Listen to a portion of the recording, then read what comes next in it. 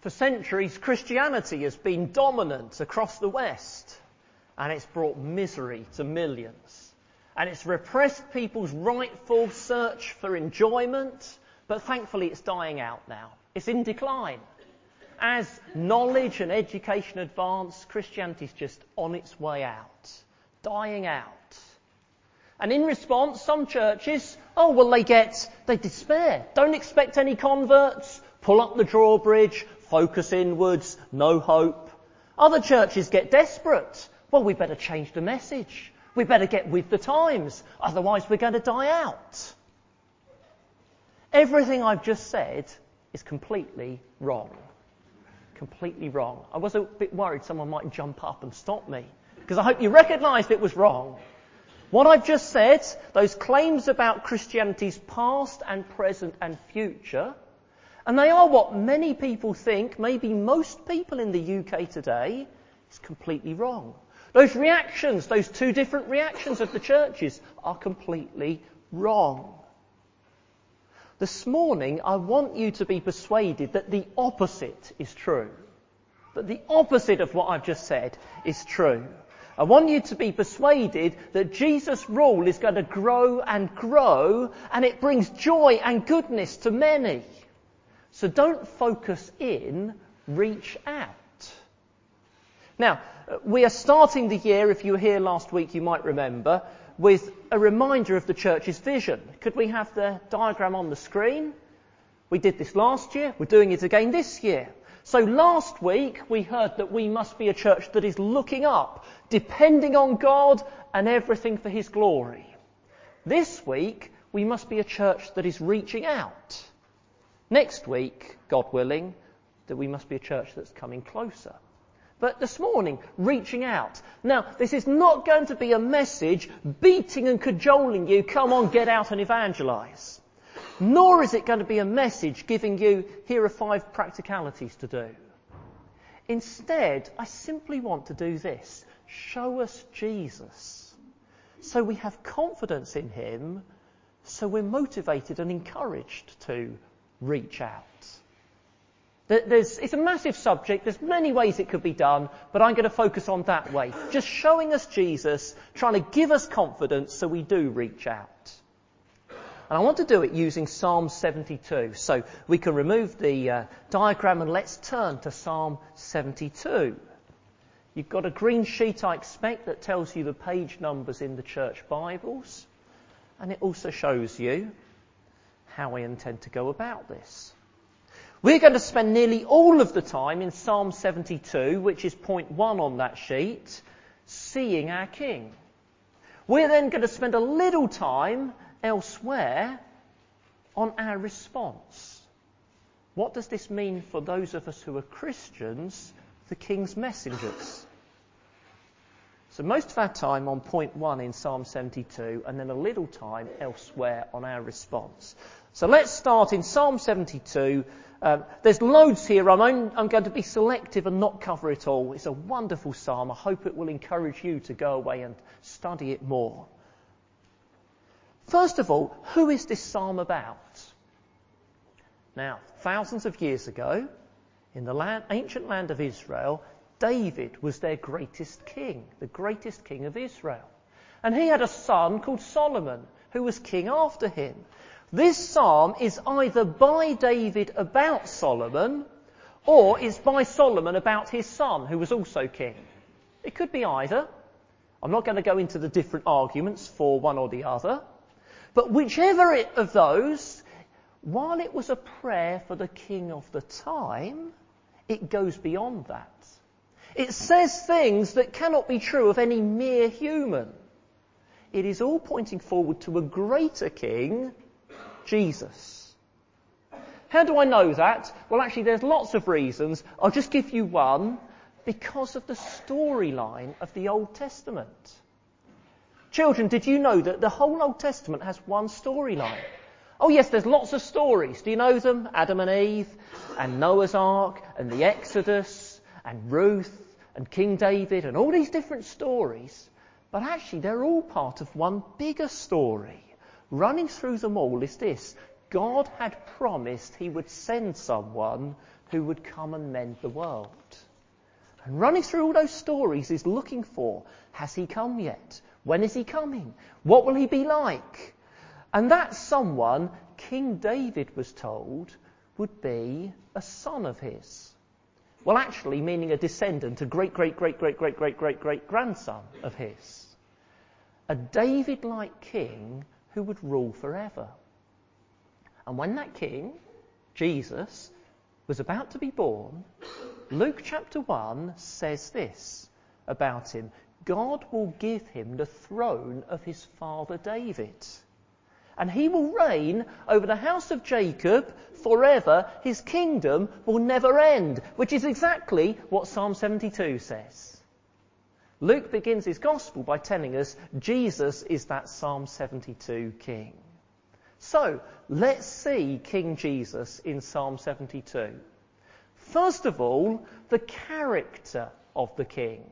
Verse 1.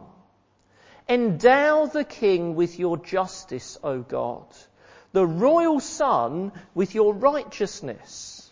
Endow. What does that mean? Well, here in Loughborough, the grammar school and the high school, and I think also Fairfield, used to be called the endowed schools. What does that mean? Well, it means someone in the past must have given some money that was to be permanently used for children to be educated at those schools.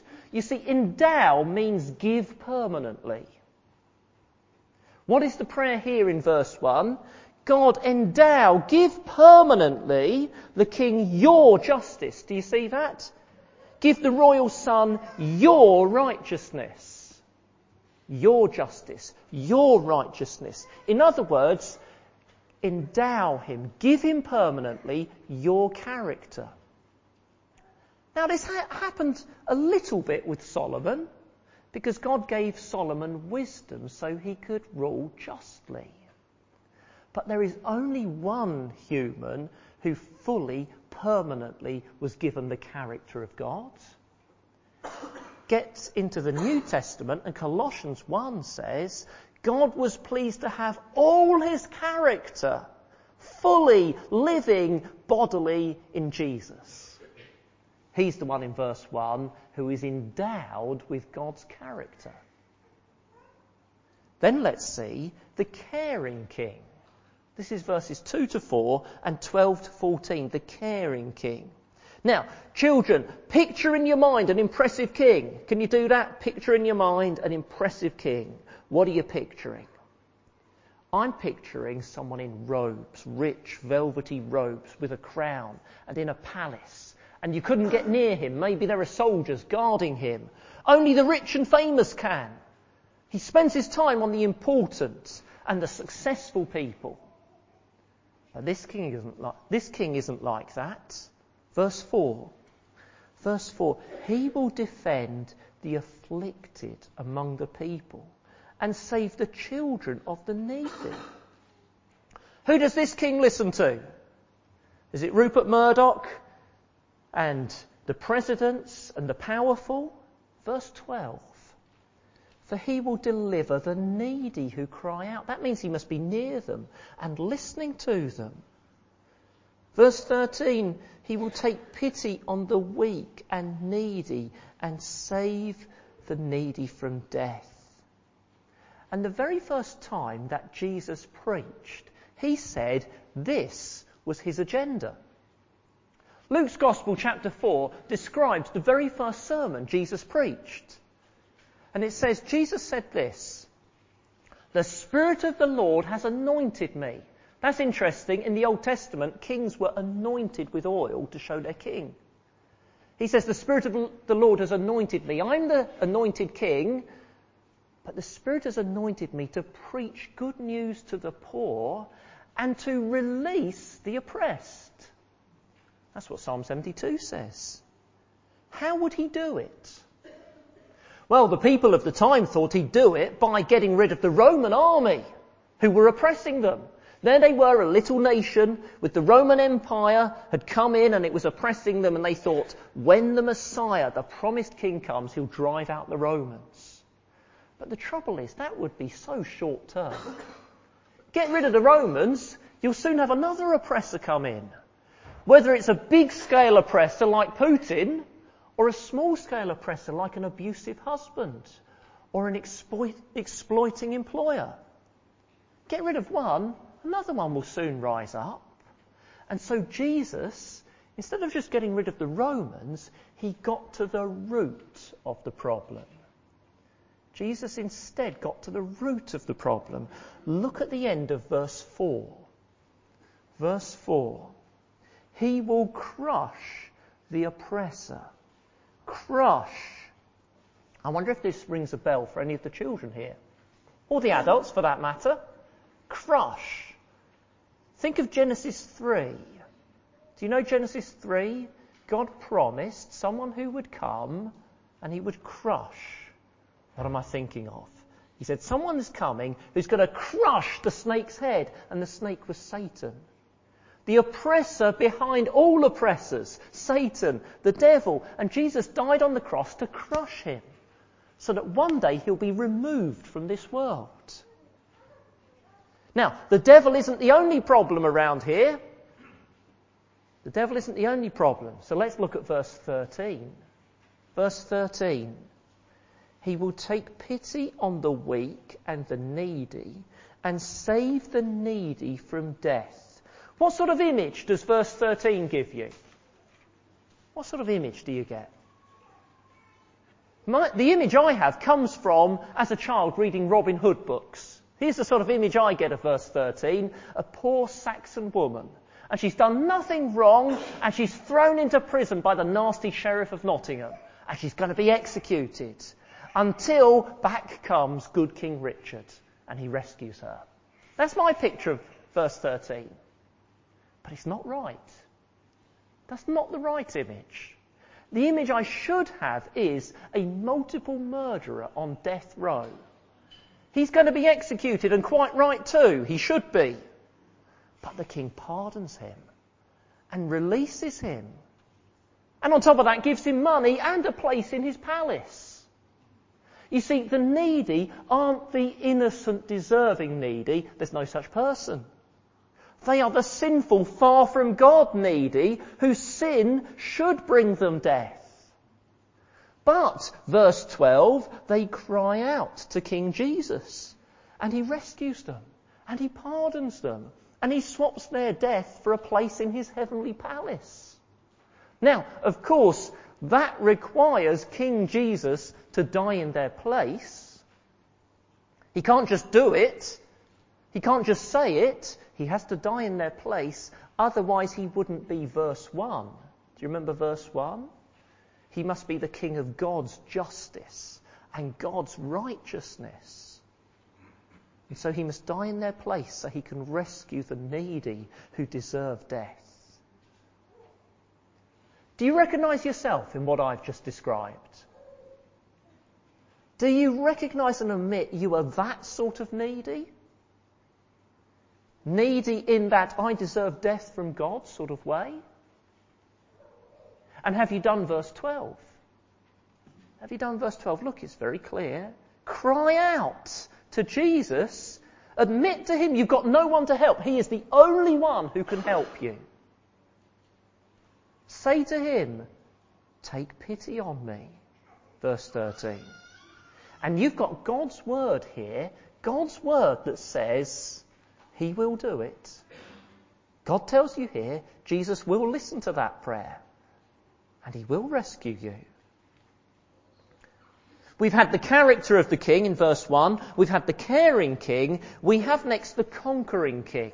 This is verses 5 to 11 and 15 to 17. In fact, this is the main message of Psalm 72, is this king will be successful. This king will have a kingdom just far greater than anyone else. It's greater in how far it spreads. Let's have a look at verse 8. He will rule from sea to sea and from the river to the ends of the earth. Now, in Solomon's day, that could mean Israel, because they talked about going from the river Euphrates to, for them, the end of the earth was the Mediterranean coast. So it could, in Solomon's day, just mean Israel. But you get to the New Testament and it gives you a different way of reading it, because it says take the ends of the earth literally. It says this king is going to rule globally. And so you get verse 10. The kings of Tarshish. Do you know where Tarshish it was? Southern Spain. And it refers to Sheba. Do you know where Sheba was? Southern Arabia. And then there's Seba. Do you know where Seba was? Ethiopia. If you can picture on a map, from southern Spain across to Arabia and down to Ethiopia, that's pretty big. But then, look how much bigger it gets. Verse 11. All kings will bow down to him, and all nations will serve him. What's a nation? Well, you might say UK, USA. Yes, now, but back then they didn't think like that. Didn't have nation states in the same way as us. This word nation is more like an ethnic group. It's more like a tribe. The Old Testament prophecy said King Jesus will have people who trust him as Saviour and obey him as king from every ethnic group, every tribe, every language group in the world. Tribes that Solomon hadn't heard of south of Ethiopia. Nations he had no knowledge of out across Asia. Ethnic groups he couldn't imagine in the Americas that he didn't even know existed. King Jesus will be served in them all. That's what the Old Testament prophecies say. This king will be greater than any other in how far his kingdom spreads, and also in how long he rules. How long he rules. Children, what happened in 1952 that's to do with royalty and ruling? 1952. That's 70 years ago. It was Elizabeth II became queen, and she reigned for 70 years. Do you think that's a long time? Yeah, it's a long time, isn't it? Most of us here were not born back then. And those who were probably have a bit of a job to remember it. A long time ago. But Ben, let's have a timeline on the screen. There we go. That's Elizabeth reigning, that little bit at the end there. Just that little bit at the end there. But back in 33 AD, a weak-looking ex-carpenter was crucified. He died on the cross, a total failure, apparently. And then he rose from the dead, and he ascended to heaven, and he was crowned, and he has been king when the Roman Empire ended, when the Battle of Hastings was fought, when the Qing dynasty started, and he still is, and he always will be. Elizabeth II is nothing in comparison, just a little blip. Have a look at verse 5. Verse 5. He will endure as long as the sun, as long as the moon through all generations. Verse 17, may his name endure forever. May it continue as long as the sun. This isn't just Solomon. There's only one man, the God-man. This is. He's the caring king, the conquering king. He's the covenant-fulfilling king. Do you know what a covenant is? It's a solemn promise where two people bind themselves to each other. They don't just agree to do something, they agree to be bound together in relationship. And hundreds of years before this psalm, God made a covenant to a man called Abraham. And he said, you are going to have a descendant. Someone will come from you, and he will bless all nations, and all nations will call him blessed. And now this psalm tells us King Jesus is that man. Look at verse 17. Verse 17. Exactly the words of the covenant with Abraham. All nations will be blessed through him, and they will call him blessed.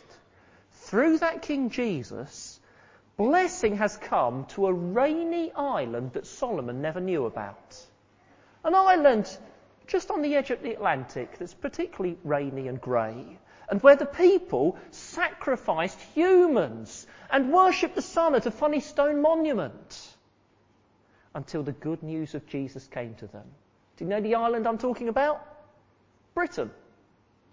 Or here's another example. When I was a child, we used to have a visitor come to our church called Chuba Owl.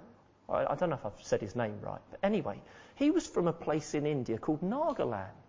And in Nagaland, just, I think, the generation before him, the people had been headhunters. I don't mean they phoned you up and said, would you like to come and work for this bank? I mean, they would chop your head off and keep it as a trophy. But the gospel had come to Nagaland in quite some power. And most of the people were Christians. You see, the blessing of Jesus came to that ethnic group. Remember, nation means ethnic group, language group, tribe. And through Jesus, blessing will come to every ethnic group on this planet. It will happen. Well, I've tried to give you a flavour of Psalm 72. There's a lot I've missed out. But what's it got to do with reaching out? Let's lastly, have this. Let's go from the King, Jesus, to us, the King's messengers. Let's move on. You don't need to turn on because I'm just going to describe it. But let's move on from Psalm 72 to the New Testament. Second part of the Bible. How does the New Testament start? Do you know what the first words of the New Testament are? The very first words. A record of the genealogy of Jesus Christ, do you know what? Son of David. It's how it all starts. How the whole New Testament starts. It then goes on in that chapter 1 to repeatedly show he is the son of David. He is the promised son. And then the next chapter, do you know what happens? Clue is we've just had Christmas. The wise men come and they say, where is he who is born King of the Jews? And on goes Matthew's Gospel with this big theme, Jesus is the Psalm 72 King. That is the theme of the first book of the New Testament. Jesus is the Psalm 72 King. And how does Matthew end? Do you know how Matthew's Gospel ends? Jesus came to his disciples and he said, all authority in heaven and on earth has been given to me. In other words, I am the Psalm 72 King who will rule to the ends of the earth. And then what did he say? Therefore go and make disciples of all nations, all ethnic groups, all tribes, all language groups. Because Jesus is this King, because of confidence in him and his kingdom that will never end and will always spread and isn't going to go backwards, because his rule will never end and Christianity will not die out and history is his story, go and make him known. Go and show people they should bow to this King and trust in his care. Be a messenger of the King, telling people Jesus rules and they need the caring King. It's a simple application, really.